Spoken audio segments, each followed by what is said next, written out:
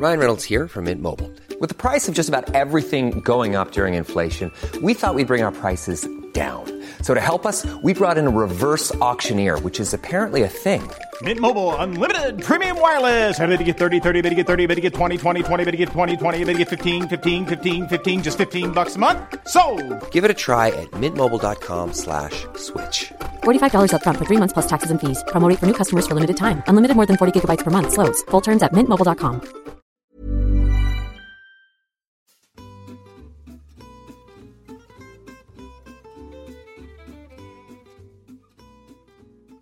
Hello and welcome to the Cersei Institute Podcast Network.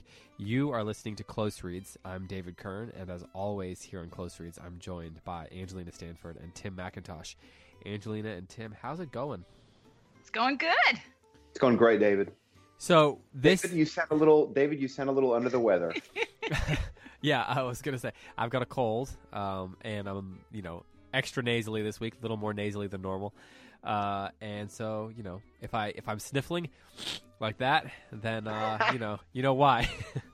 Is that a sound effect or is that apologies. really you? No, that was just me. Yeah.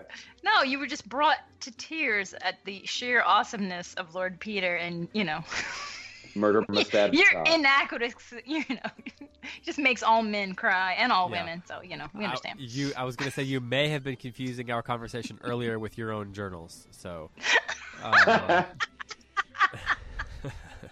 well played, sir. So this is the episode for the week of January 23rd. We're recording a little earlier than that because of the Cersei conference that's in Louisville this week.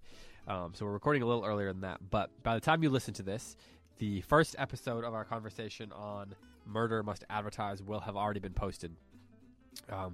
And today we are going to talk about chapters 1 through 4 of that book. We talked last time about some, like what makes a good mystery story, and a little bit about Dorothy Sayers and her rules for mystery stories. We talked about Sherlock Holmes versus, I guess Lord Peter, Sayers versus Conan Doyle. And so a lot of introductory kind of overview material, related to mystery stories. So now we're going to... Yes, sir. I'm sorry to jump into the middle of your introduction, but I feel like because we're recording this early and because this episode won't be released until January 23rd, I think it might be nice to kind of look down the corridor of the future and recognize that by the time this episode is released, either the Kern family or the McIntosh family will be very pleased about the results of the NFC Championship game. That's right. The Kern family are avowed Green Bay Packers fans. And I have issued, as an Atlanta Falcons fan, a long-suffering Atlanta Falcons fan, I have issued a week-long series. I've issued a challenge of... It was basically a fatwa. You put a fatwa on Facebook. I did put a fatwa on family. Facebook against it. Well, yeah, it's too bad that people will be listening to this after the game because, you're right. One of our two teams will be headed to the Super Bowl. I just wanted to say that I actually am dressed in black and white for the occasion, just in case I needed to jump in and separate you two. Black and white with some vertical stripes. Well, yeah. I mean, I'm dressed as a referee just in case it came to Angelina, that today. That's just like every day, wear for you, though. That's right. That is everyday Angelina outfit. That's the role that you play, Angelina. You're constantly go about refereeing, saying to people, listen, can't we see each other's point of view and can't we meet in the middle somewhere? And I'm like stuck in the middle here, in this whole who am I rooting for between the Packers and the Falcons, because of course I love you both. And what are you talking about? You're in the middle. What are you talking about? You're in the middle. There is no middle. Well, I was gonna say it's worse than being in the middle, because of course on the one hand, I love you both, and I want you both to be happy with the outcome. On the other hand, I grew up as a long-suffering Saints fan, which means that in the Bum Phillips era, and we've talked about this before, because Tim and I grew up in the very, very dark years of Atlanta and New Orleans. So basically, it was always like a bottom to last place it was a race to last between the Falcons and the Saints. So the rivalry we have for who can be second to last is very intense. Well, clearly the choice is already made for you, Angelina. But it's going to be a little weird. I mean, again, people who are listening to this already know the results of the game, and so yeah, one of us, when you're listening to this, one of us is very excited that our team is going to the Super Bowl, and the other is downcast, but happy for the other person. I feel like we should do like Michael Scott does in that episode of The Office where he records two versions, one if he's happy, one if he's sad. That's a great idea. There you go. I will say, before we kind of like actually go on to business, I will say that no sooner had I posted my Facebook, my invitation, my challenge for Facebook taunts between the Kern family and myself, than David's brother Matthew posted. That was well played. That was perfect. Actually, I have to admit, it was a perfect opening salvo. He posted simply a Super Bowl trophy and wrote, "I'll be posting some more of these this week to show you our other Super Bowl trophy." Yeah, he burned you pretty good there, McIntosh. He did. And I have no reply to that. Atlanta has never won a Super Bowl. Green Bay has what, David, 4? Yeah, they've won 4, lost 1, and also won 8 other championships before the Super Bowl existed. Yeah. That is that Atlanta does not have. Well, I was going to post. I was going to go to this site called Pro Football Reference, and I was just going to post, they have like all the playoff histories of every team. So I was going to post the Falcons and just leave it there on your page. But anyway, we should probably move on because like 99% of our listeners could not care less about what we're talking about. Yeah, right. My apologies. Really, Lord Peter awaits, and his sport is cricket. So let's move on. Alas. So we're here to talk chapters 1 through 4 of Murder Must Advertise. Now, one of the things that's interesting about discussing a mystery story is that it's such a slow build. It's different than something like even The Wind in the Willows or Pride and Prejudice, where we can kind of look at. It's easy to look at individual segments of the book as like standalone things, right? Whereas in a mystery story, everything is building. They're dropping clues, and there's smoking guns, and there's you're constantly building tension, and the tension's rising and falling. And that's true of almost every story, that it's dropping certain things. But in a mystery story, you really have to be conscious of specifics, like very specific things that get dropped. But then also you can't, even if you know the end. Like we all knew that Elizabeth and Darcy were going to be together. We kind of discussed it with that in mind. Can't so much do that with a mystery story. So I think one of the things that we can focus on, though, is some of the things that Dorothy Sayers does craft-wise.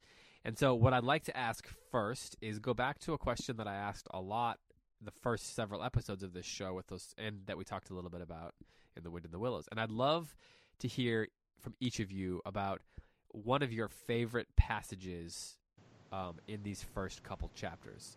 But before we do that, Angelina, could you summarize the first 4 chapters for our listeners? Hopefully they've read it, and if not, then you should not be listening to this show if you don't want to hear a spoiler of the stuff that this episode talks about. So, so first 4 chapters. So the story opens on an advertising firm, and you find out that there's been a death of a copywriter, and they've got a new copywriter coming in, Dieth Braden, who, of course, is Lord Peter Wimsey. And you find out in the course of the 4 chapters when he goes to talk to the boss kind of privately, and the boss is like, "So what have you found out?"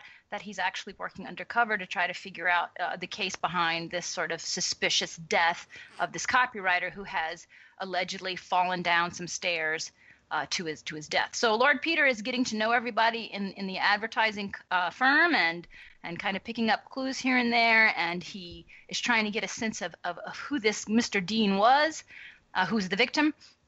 And he reaches out to his sister, and there's sort of a tense relationship between the sister and one of the guys in the ad company, Mr. Willis, who follows Braden and the sister out to try to find out what's going on. And then we find out about that Victor Dean is involved in the Bright Young Things. I don't know if it's a movement. The Bright Young Things sort of, I don't know, what do I call it? The atmosphere in London, the sort of seedy underbelly of London known as the Bright Young Things. He's found out that Victor Dean was involved in that, so he has used the sister as a sort of entryway into that. So in chapter 4, he goes to one of the parties. So I did look up what bright young things were, and that is the official term. And Evelyn Waugh wrote a novel called Vile Bodies, which deals with this same topic. It came out in 1930, where he sort of satirically looked at the bright young things and the bright young people. So that was their actual name, and it was just, sort of post-World War I nihilism and hedonism. And so they would have what in England is called fancy dress parties, and that's what they're called in this book. But if you're an American, you would call that a costume party. And they would go and they would do drugs and have orgies and just live this, hedonistic bacchanalian life to deal with the crushing despair of World War I. And so Dorothy Sayers is taking on what I consider to be sort of her darkest theme, which is that nightlife in London. Oh, and of course, Lord Peter makes a splash at this party, literally and figuratively. A historical question, Angelina. Are the bright young things kind of analogous to the flappers in the U.S.? Yeah. Okay. Same time sort. period. Mm-hmm. Yeah. Yeah, definitely. And it's definitely the same impulse. And it's really interesting, too, because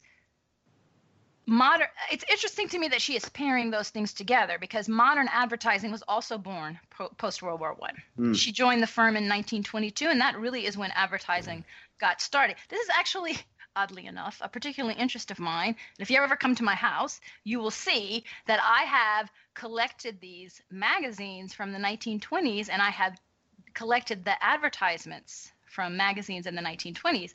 It's because it fascinates to me just how quickly overnight the whole world was shaped by advertisements. And, Dorothy Sayers has got that great line in there that advertising is all about selling people, but not letting them know that they're being sold to, right? Yeah.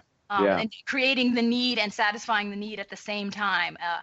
And that, that sort of anxiety and schizophrenia of consumer culture gets created in the 1920s. And so I'm just fascinated with the ads. One of my favorite ads is an ad for Palmolive soap. It was before it was just a dishwashing detergent. It was actually a soap marketed to women as a beauty product. And then the tagline for this is, "Why fade at 30?"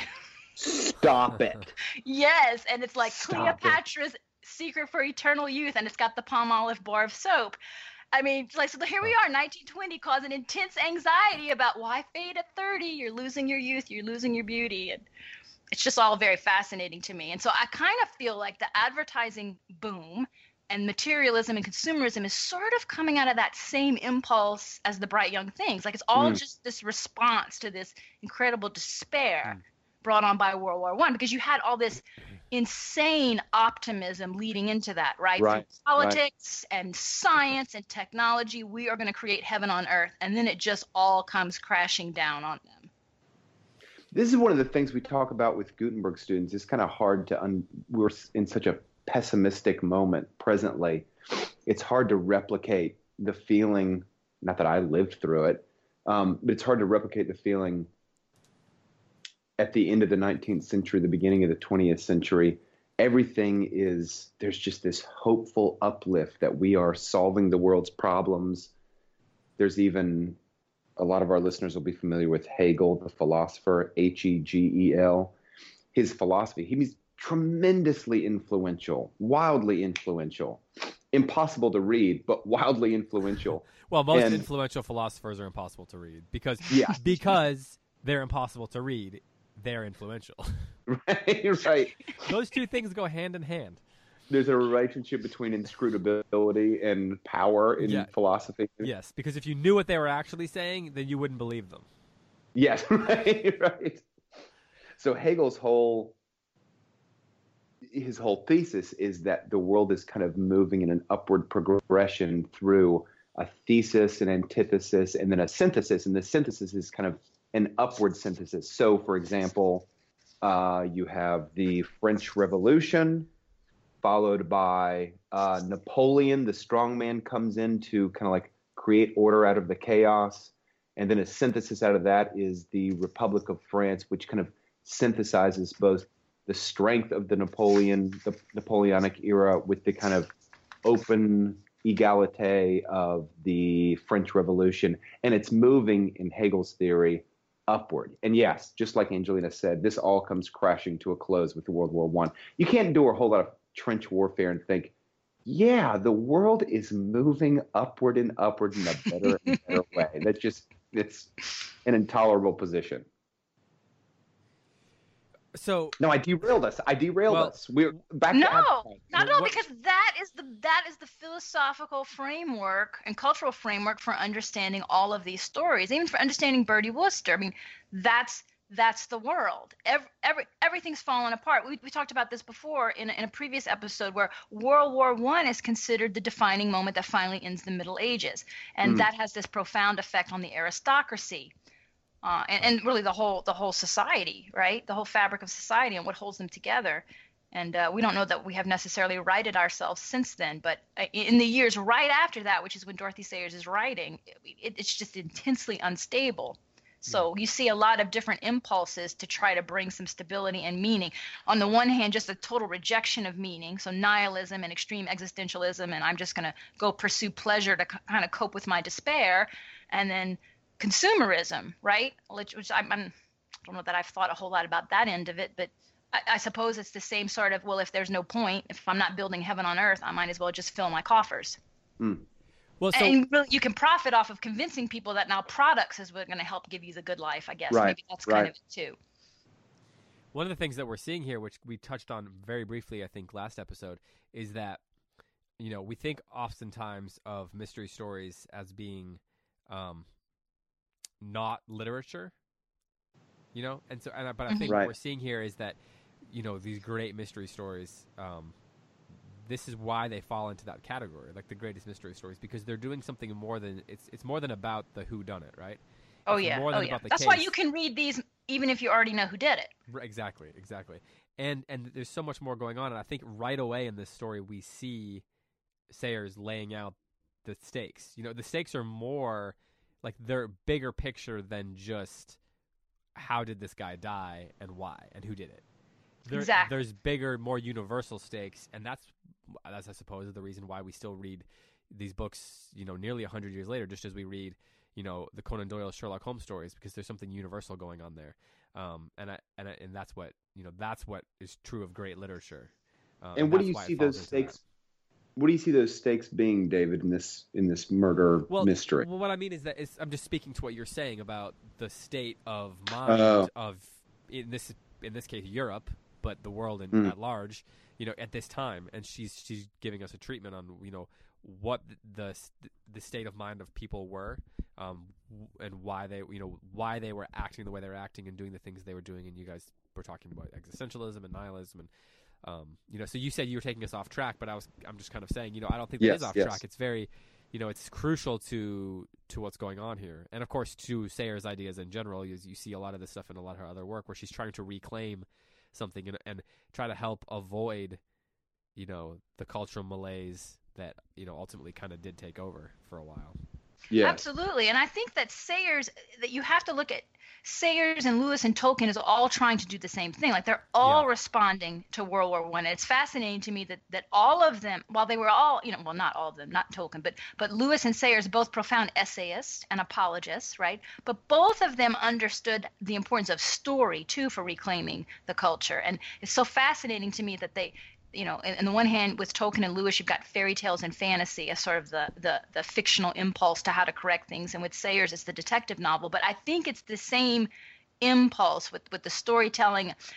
Someone, I can't remember where I read this, but someone had pointed out about there's sort of this almost sacramental nature to a detective story. And it speaks to what you were talking about with every detail is profoundly significant. Nothing is just, ordinary. Everything has all this meaning. And that's the same thing that a fairy tale shows us. So in her own way, I think Sayers is doing exactly the same thing that Lewis does. Although at first glance, you would think there's nothing in common between Narnia and the world of whimsy. But I think they're profoundly related.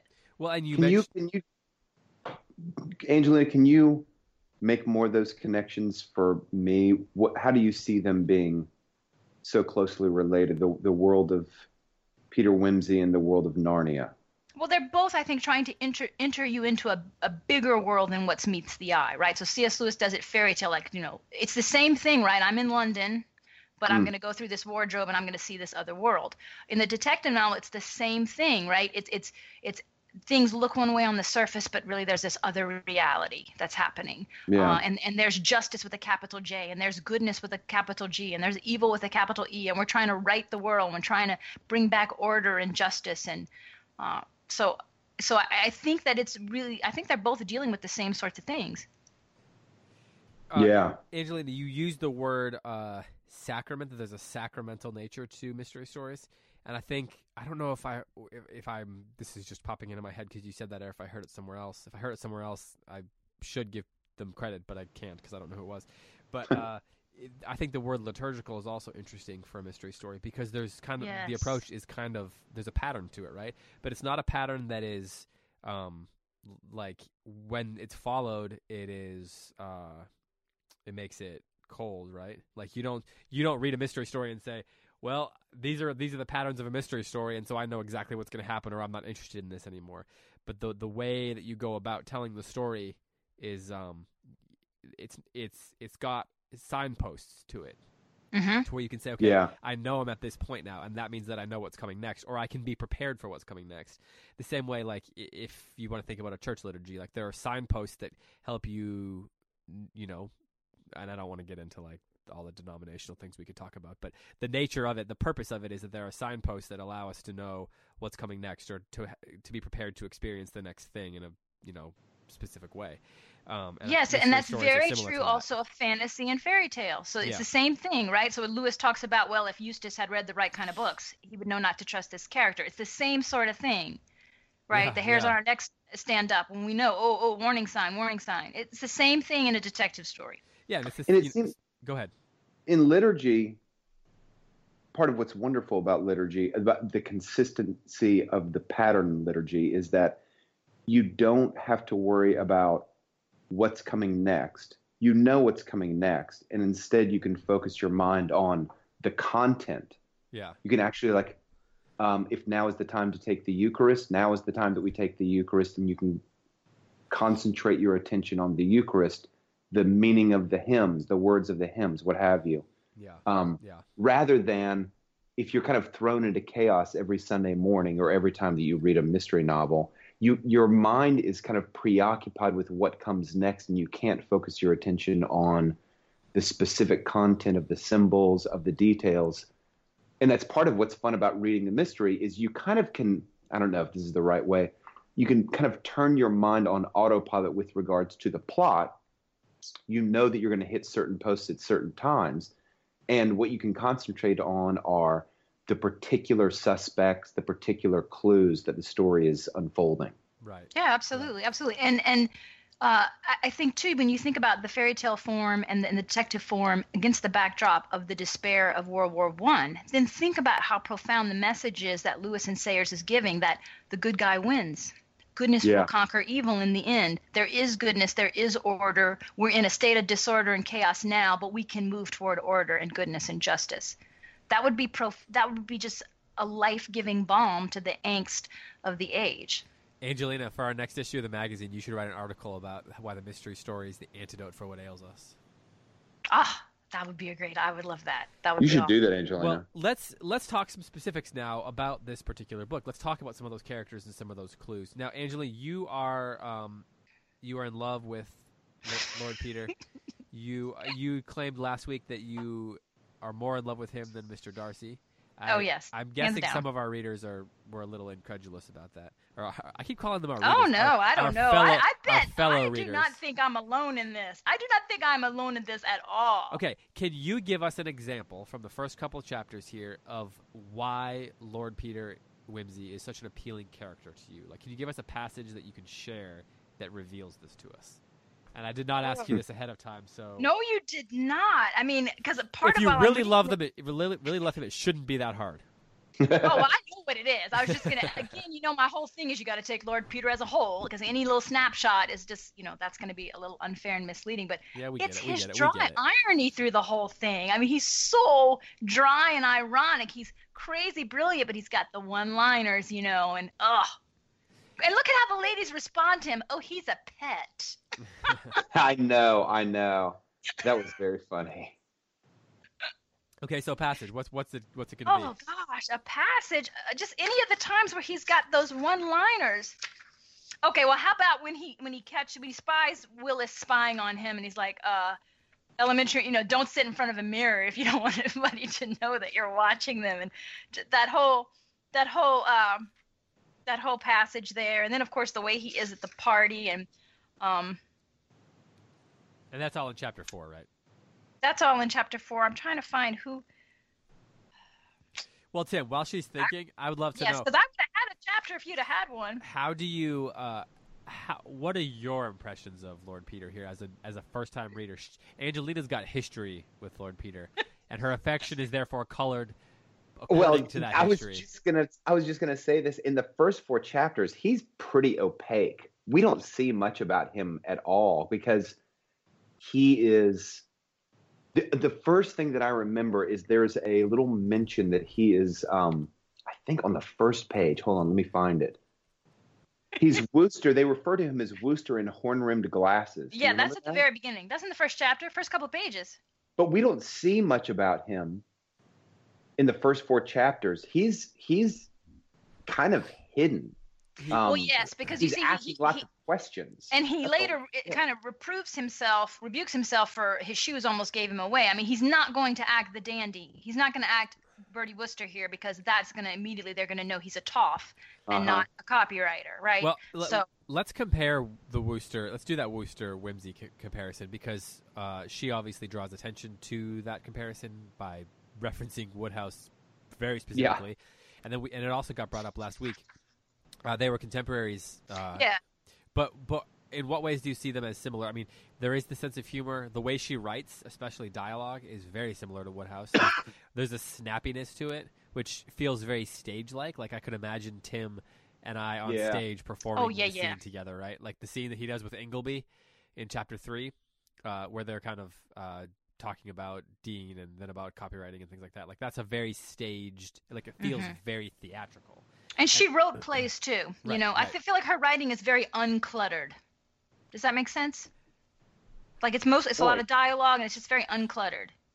And it's very, very colloquial. I mean, there were so many. Right. Many you can't even keep up with the slang. And she's pretty edgy in this one, which gives you a sense of what life as a copywriter in an ad firm for a woman must have been. Because this is a book, and she's really toning it down for that, and it's kind of edgy. I mean, the joke about don't let anyone pinch your seat, and Lord Peter says, "Attaboy," that was hilarious. The anti-feminist rears her head. Here's a little example of the colloquialness of this. Is just 2 sentences, I think, in chapter 3. What ho! That absolutely wangs the nail over the crumpet because it struck me really as being the caterpillar's boots. Yeah. Like, what does that mean? Okay, and that's what's so great about him. Okay, and this is personally a thing I'm attracted to in people, right? So Lord Peter is this brilliant scholarly mind who collects all of these out of print Latin texts and things like that. He's always on the hunt for some new book. You don't see that in here because we don't get to see him at home. But when he's at home, he's always super excited about the latest book he found. So he's Indiana Jones, you're saying? He's pretty much, yeah. So on the one hand, he's like slang. Well, why didn't she just say that in the first place? Now I understand. Okay, now you get it. Yeah, right. So there's like almost 2 Lord Peters. So he's like kind of this, almost effeminate, kind of like super concerned about his hair and his necktie and his shirt and his trousers and his shoes so he's always saying the latest slang, but then he'll turn around and quote Latin, and I have to stop everything and try to muddle through some translation. I mean, even in this story, which is definitely not typical, he has quoted Shakespeare a few times. There's been a lot of literary references. And then I love when the office people are like, well, he's smart because he wouldn't have even tried to make that joke unless he was really smart. Yeah. That's what we say about Tim on this show. As a way to cover my inadequacies. No. So And Angelina, how do you pronounce his name in this? He's going by what? Dieth? Well, okay, so I never knew how it was supposed to be pronounced. So I just looked it up on the internet, and it's saying it's typically pronounced Dieth. But he's That going. is bizarre. Yeah, well, I'm His sure it's one of those name things that is comes Death. from another. It's That like comes from St. John, another like, language. When you see people Yeah, with the name exactly. St. John, it's like St. John. St. John is really St. John, right? I'm sure it comes down from some long tradition because he's Lord Peter Dieth Braden Whimsy. Hold up. It is a little St. on the John nose. St. John? Yeah. Yeah, you didn't know? No. So in Jane Eyre, it's St. John Rivers. Get out of here. Yeah. Boy, you learn something every day. Yeah. Man, Especially that Masters in Victorian Literature is coming in handy today. No doubt it is. Ascension. It feels a little on the nose at times that a mystery writer, that a mystery solver, his name's Death, like it's spelled Death. And he does make that joke in this story, not in the other stories, but in this one he is. I mean, this is a very atypical Lord Peter story because he's trying to rein in the whole foppish toff thing that he's got going on in the other stories because he's trying to be undercover. He's trying to be the, more of an average bloke. Yeah. Okay, so we mentioned last episode, and I used the term in media res, so in the middle of things, that this story just kind of drops us into the middle of things. The death has already happened, and we just kind of get dropped in there. What do you think of that? I know this is a common Sayers thing to do, but what does that do for the story for you? Like, do the stakes feel high right away, or does it feel confusing, or what does it do for you? And I'm going to ask Tim this because Angelina's already read it before. Well, it forces me to pay attention from the first word. And man, you're right, David. She drops us in the middle of things. The opening chapter, the opening scene, there's no description. We don't know where we are. We don't know anything. And we're in the middle of a conversation. And we have to pay attention from the get-go. And I think it's almost like great training for the reader. Great training for the reader because she's telling us right away, you've got to be paying attention to everything. There's no time to warm up. My dad was telling me about a huge Hollywood producer. I think back in maybe the 40s. And he was notorious for watching the first run of, or the first edit of a film. And every time he would say, cut off the first 7 minutes and start after the first 7 minutes. His point being, if you give all of this kind of prologue and explanation during the first 10 minutes, you threaten to lose your viewer because the viewer just gets a little bit bored watching all of this explication. But if you drop the viewer directly into the movie and force them to play catch up, then if they do play catch up, you've kind of captured their attention. And it seems like Dorothy Sayers is doing something similar here. It drops us right in the middle of the story. We've got to pay attention from the very start. I had a fiction writing professor in college who would basically, every time I wrote a story, he would just look at it for about 5 minutes and he'd like give me it back and like take the first 3 pages and throw it in the trash and he'd like start somewhere and start and rewrite it. Yeah. And almost always he was right. As the creator of the story, you feel attached to certain things that can be, implied, and a good reader, and hopefully a good reader will catch on to it. But as a writer, you need to trust your reader. And it does seem like, Dorothy Sayers is letting us do some work early on. Like she's letting us, she is taking for granted the intelligence of her reader. And I don't mean that in a negative way, but she's like assuming that we are intelligent enough to know what she's doing. Absolutely. And she trusts the imaginative powers of human beings. And it's very refreshing to read that kind of a story. Because the imaginative power of human beings is just incredible. Just reading those first, 3 pages, I bet if you could look inside each of our brains, each of us were kind of creating hypothetical narratives that made sense out of all of these conversations, right? You're constantly creating hypothetical narratives that make sense of all of the data of these conversations. What we do every single day, all the time, is we kind of create stories forward when we are driving to the supermarket or showing up for work. We imagine what the next 3, 5, 8 hours is going to be like, and then we enact them. And inevitably, our narratives never really fit the actual events of our day, and that causes usually some level of frustration, minor frustration, major frustration. But throwing us directly into a narrative like this and forcing us to imagine what the story is that's being told, what has come previously, what is going to happen in the future, it's a testament both to kind of good detective writing, and it's also a testament to how powerful the human imagination is. Mm-hmm. Sometimes for harm, oftentimes for good. Angelina,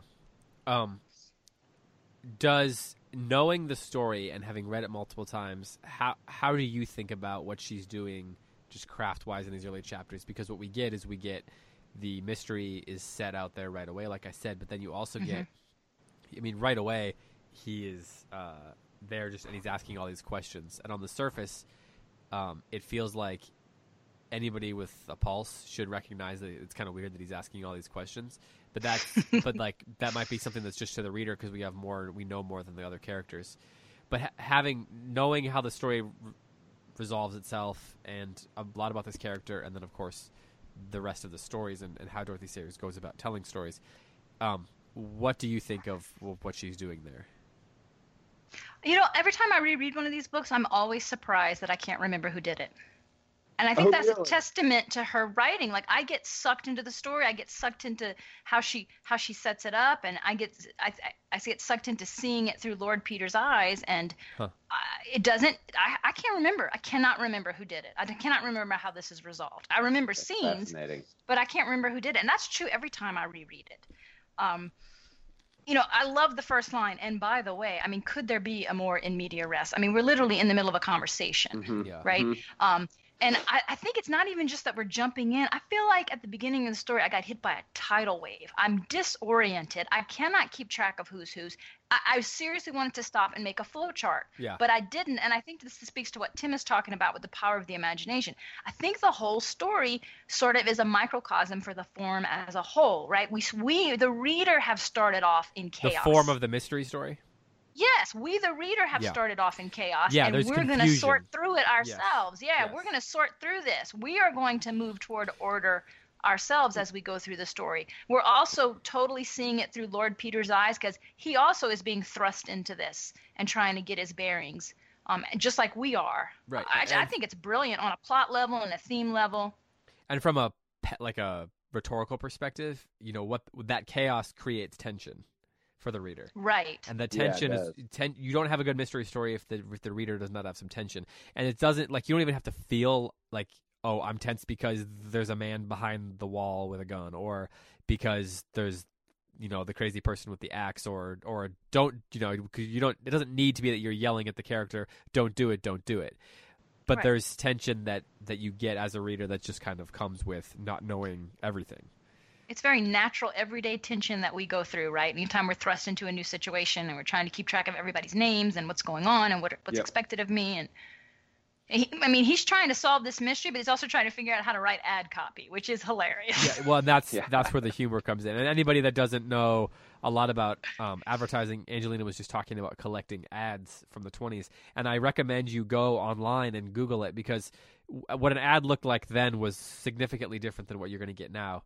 Or even that's even true of like the 50s and 60s. So if you look at an old magazine and then you compare the ad for, I don't know, soap to an ad for some other women's product, right now, there's a lot of copy. There's a lot of words. Yeah, lots of words, lots of copy. And so, the headlines were very, there was more science involved, more description, more, it was less, although increasingly less so at the time, but it was less about, trying to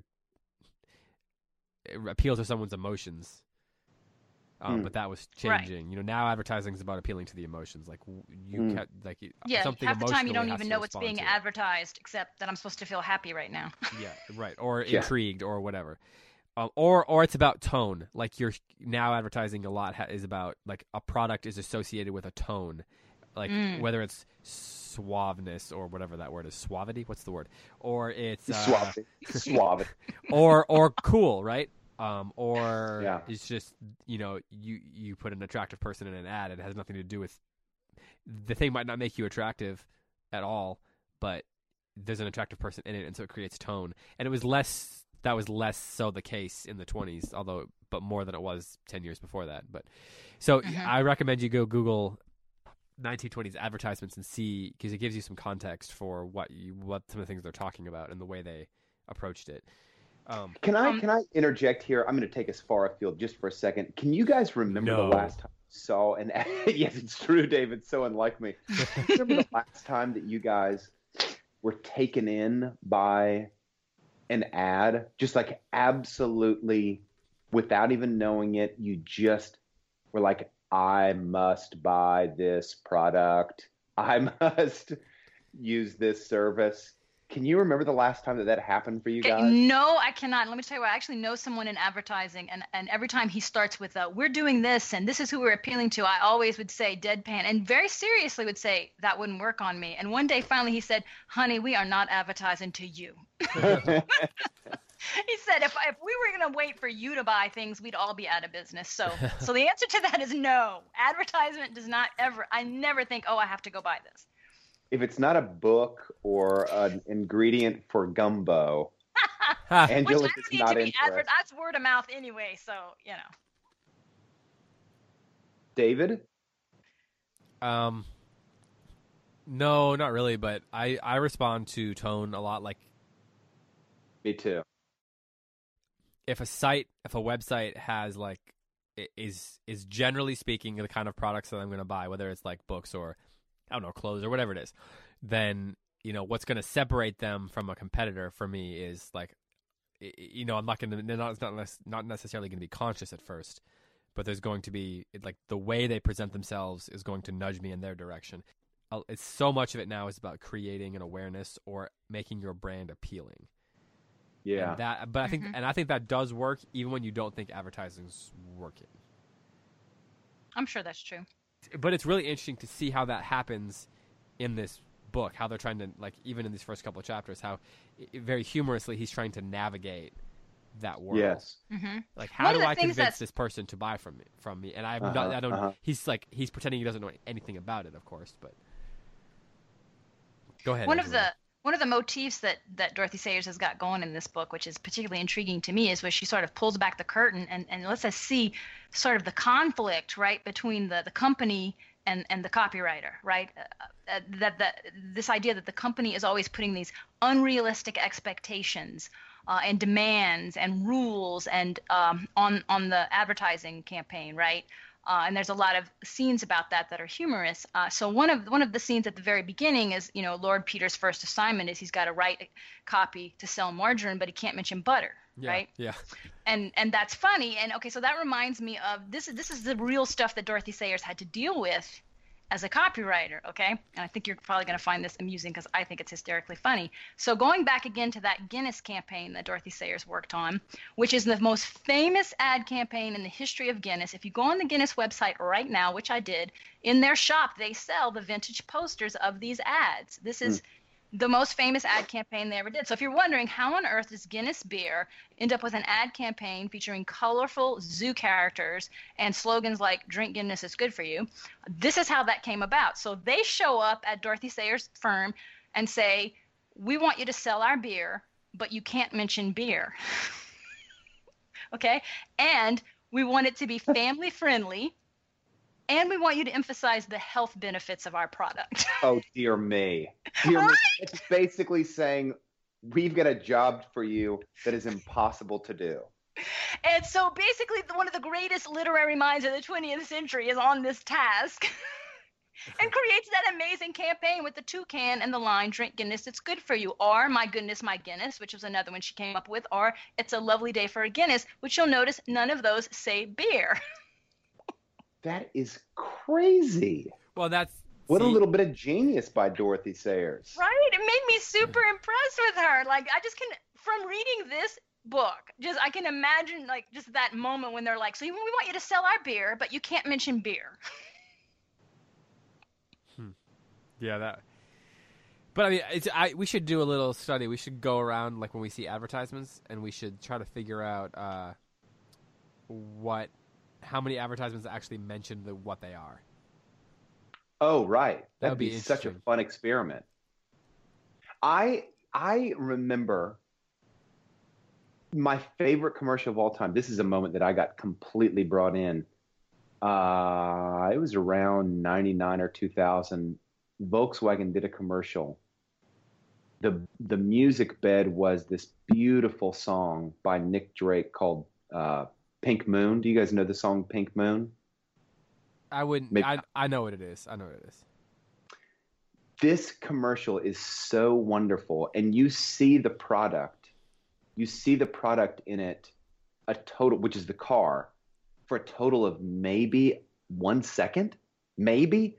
And then there was a follow-up commercial. And this is maybe even a more brilliant commercial, a Volkswagen commercial about a guy going to work wearing the same dull blue suit, gray suit, monochromatic tone of the office. He does the same thing every day. And then the camera catches him walking across a skyway, right? A skyway between two buildings, up several stories. And the camera pulls back when the guy's eye catches something on the street below. The camera pulls back and it shows for the first time color, like bright cerulean blue sky color that's above and below the skyway. And it pans back just when you see the look on his face when he is, I suppose, seeing the Volkswagen Cabrio for the very first time. And you never see the car. You never see the car. And it made me want to go out and buy a Volkswagen Cabrio. It was brilliant. It was absolutely brilliant. I've always thought the Volkswagen ads were really well done. Oh, they're so smart. And I think they do such a great job of doing what David described. It's a tone. It's this sort of aspirational feeling more than anything else. Yeah. And that's, it's interesting that we're talking about tone related to advertising, but then these early chapters also, as we said, are very much about creating a tone for the story. Yeah. And she's kind of tough on her own profession, too, which is really interesting. So one of my favorite passages is about 6 pages or so into chapter 4. It's a conversation that Lord Peter is having with, who is he? Oh, Ingleby, about advertising, right? And Braden shuddered. So Mr. Ingleby says, I think this is an awfully immoral job of ours. I do, really. Think how we spoil the digestions of the public. Oh, no, that's Braden's line. This is Ingleby's response. Ah, yes, but think how earnestly we strive to put them right again. We undermine them with one hand and build them up with the other. The vitamins we destroy in the canning we restore in Revito. The roughage we remove from Peabody's Piper Parrich we make up into a package and market as Bunbury's breakfast brand. The stomachs we ruin with Pompaine, we reline with Peplets to aid digesting. And by forcing the damn fool public to pay twice over, once to have its food emasculated, and once to have the vitality put back again, we keep the wheels of commerce turning and give employment to thousands, including you and me. This wonderful world, Bragg sighed ecstatically. This is like Wendell Berry. This is intense social criticism of her own profession. Hey, by the way, before I was on this call here, I was on the phone with Wendell Berry for 15 minutes. Just wanted to throw that out there. Well, you should have started with that. No, that's just an aside. It's just, it's just my job. Did he ask about us? Did he ask what we thought about Jaber Crow? What did he say? Did he say, well done meeting Jaber Crow? I'm pretty sure he doesn't care what we think. What? What? That just makes me love him more. It was pretty hilarious conversation. Sometime I'll tell you about it.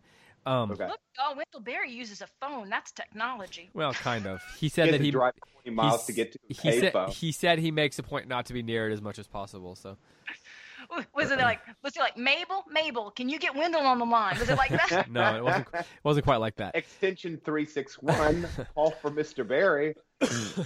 Klondike 724. Yeah, I had to use a rotary phone too. Yeah, right. I had to send a telegram. Our listeners have no idea what we're referencing. Like every old movie I've ever seen. This might be a good moment to recommend one of our earlier podcasts. Yeah. Jaber Crow's, Wendell Berry's Jaber Crow. Yeah, exactly. Yes.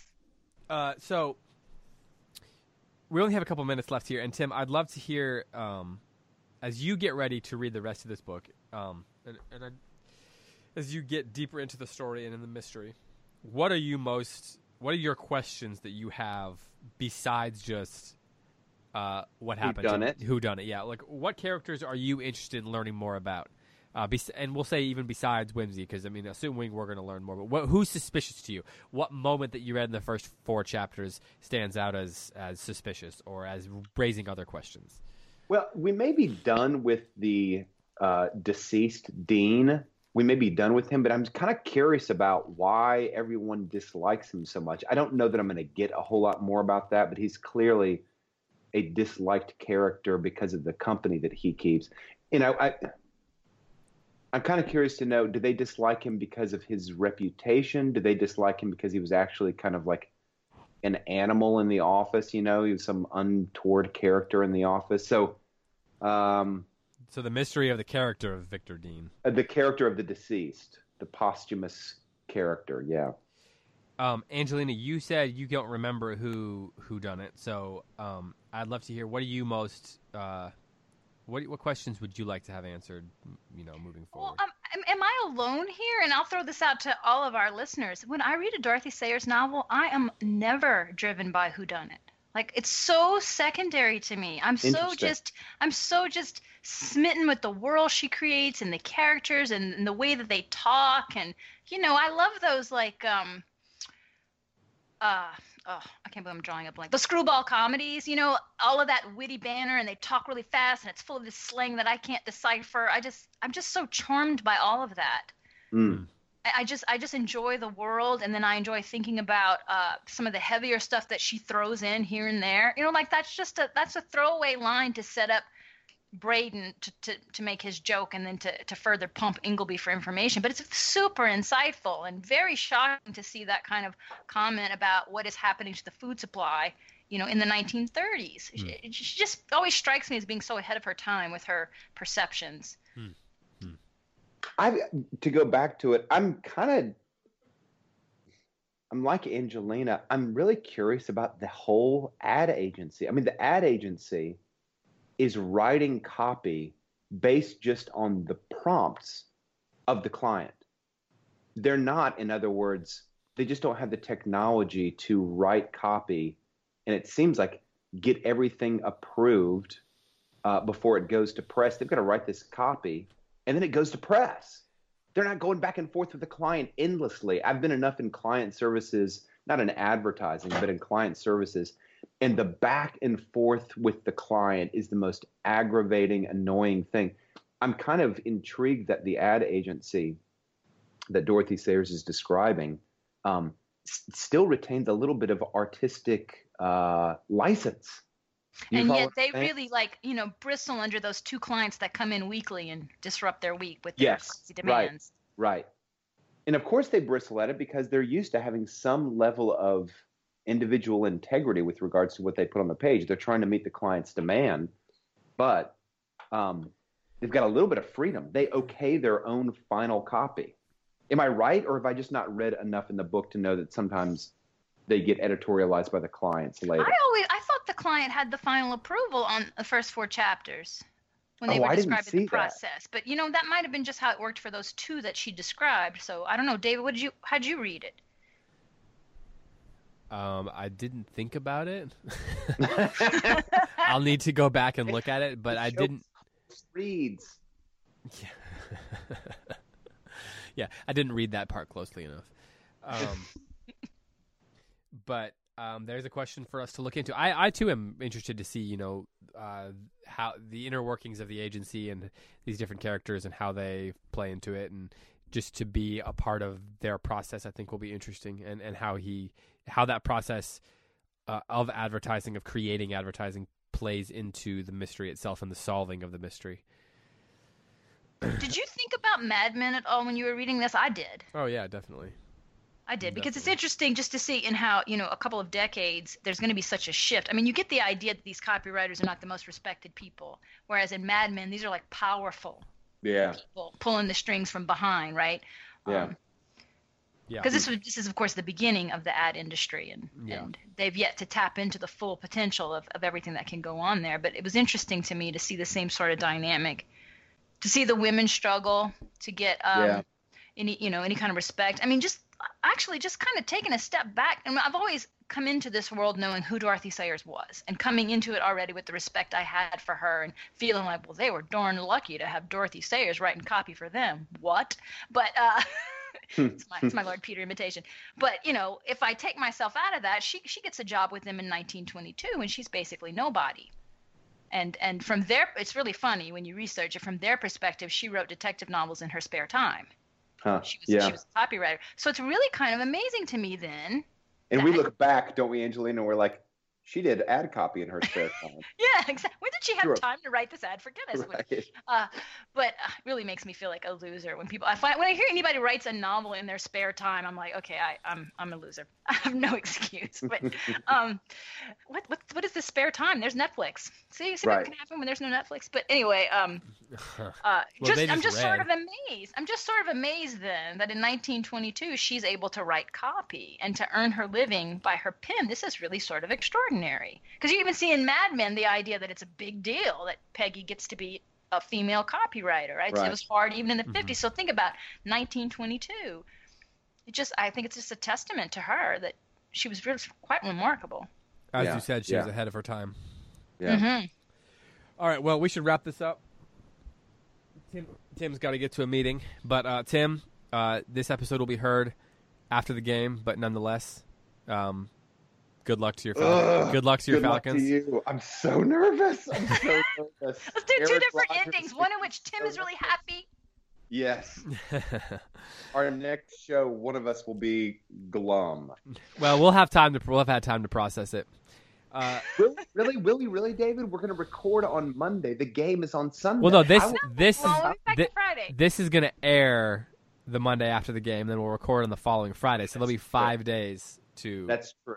To process. But I think that in the next podcast, one of us will be emotionally elated. The other will be downtrodden. But it will not be in sync with the actual events of the NFC Championship game. Exactly. I'm overthinking this, do you think? Am I just overthinking? Maybe a little. It's cool, though. You're having your moment in the sun, and you deserve it. Thank you. Well, Tim, get off. The Saints already won their Super Bowl, yawn. Yeah. Tim, go ahead, go to your meeting. We will talk to you next time. All right, David. Bye, Angelina. Bye-bye, guys. For Tim McIntosh and for Angelina Stanford, this is David Curran saying farewell here on the Cersei Institute Podcast Network, and we will talk to you next time on Close Reads.